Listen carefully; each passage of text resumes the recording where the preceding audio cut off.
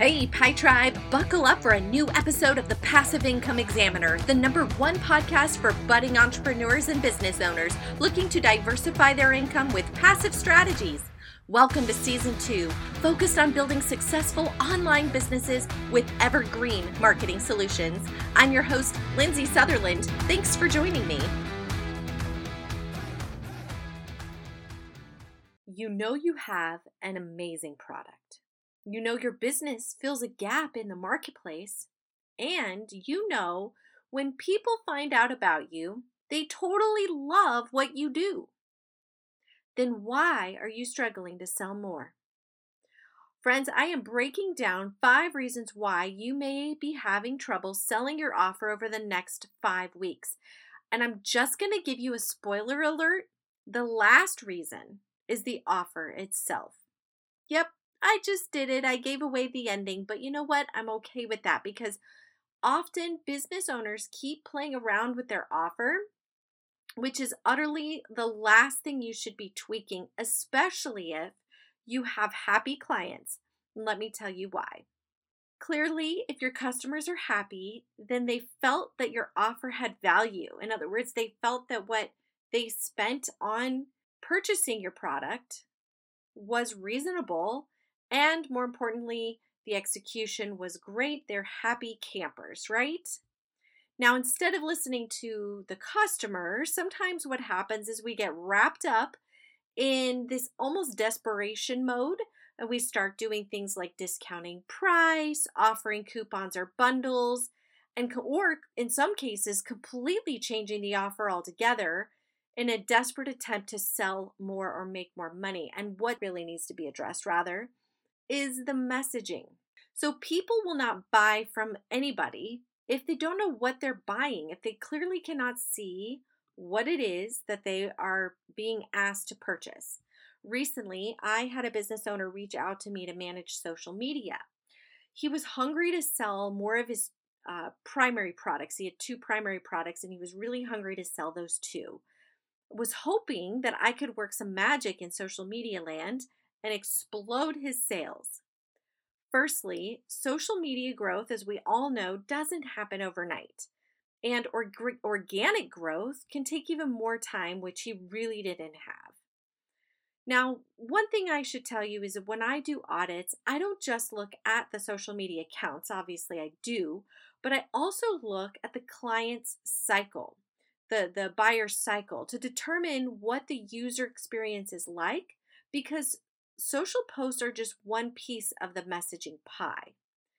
The landing page they are directed to and other pages on the website all play a role in communicating not just the offer, but also the transformation the buyers can expect.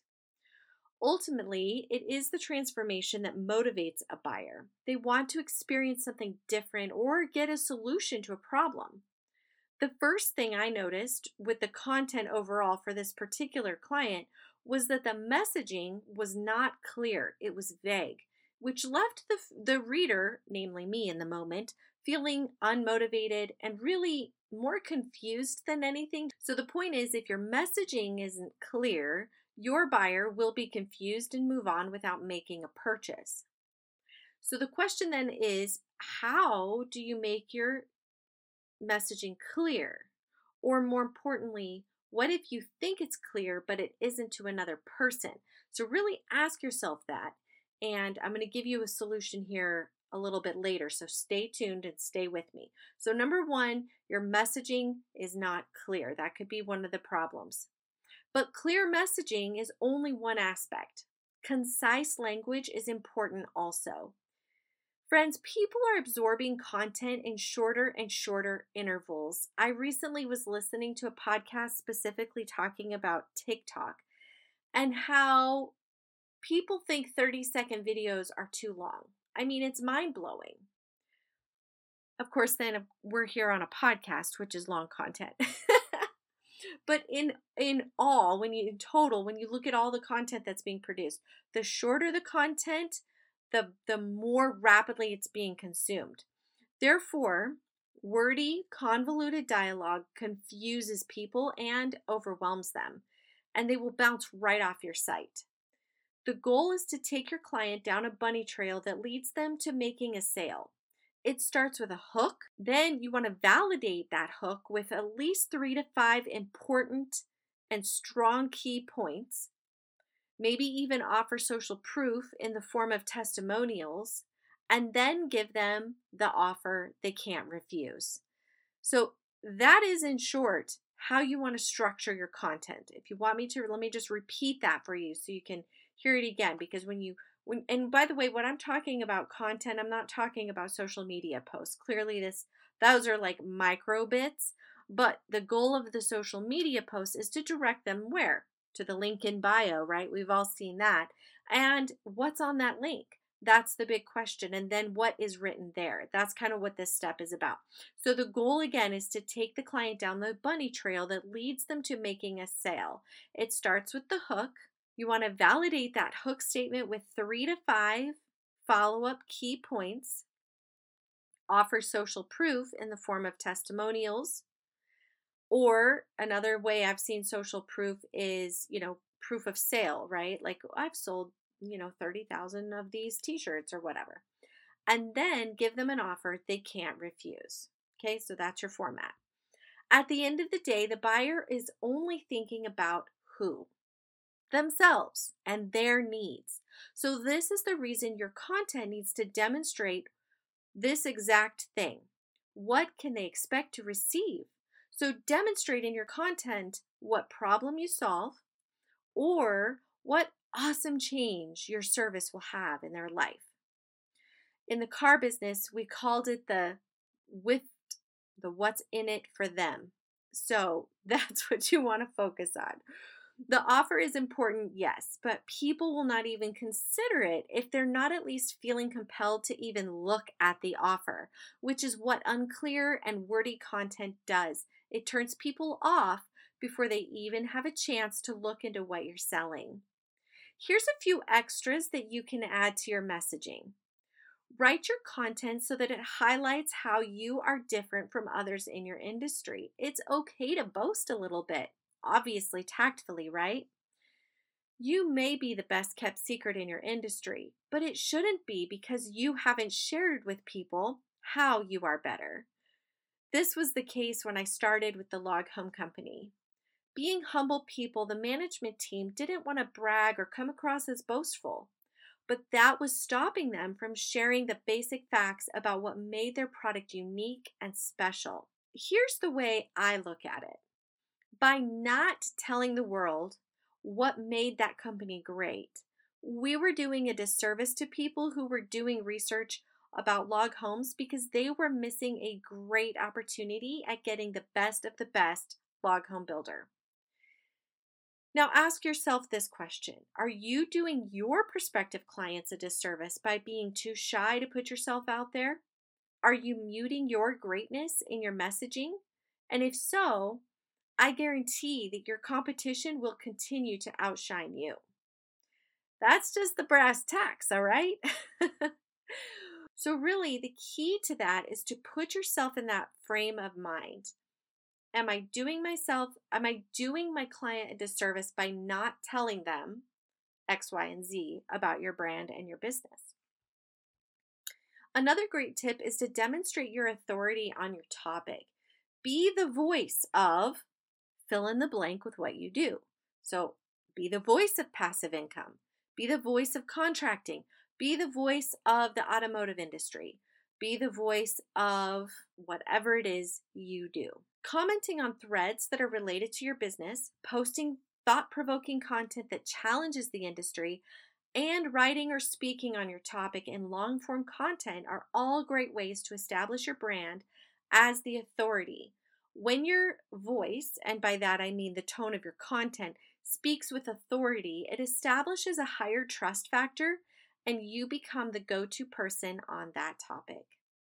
I encourage you to take a step back. Now here's where it is, where I'm going to give you that how to come up with clarity and how to come up with all of the things that we talked about. And really give yourself, this is the trick, give yourself a mini audit.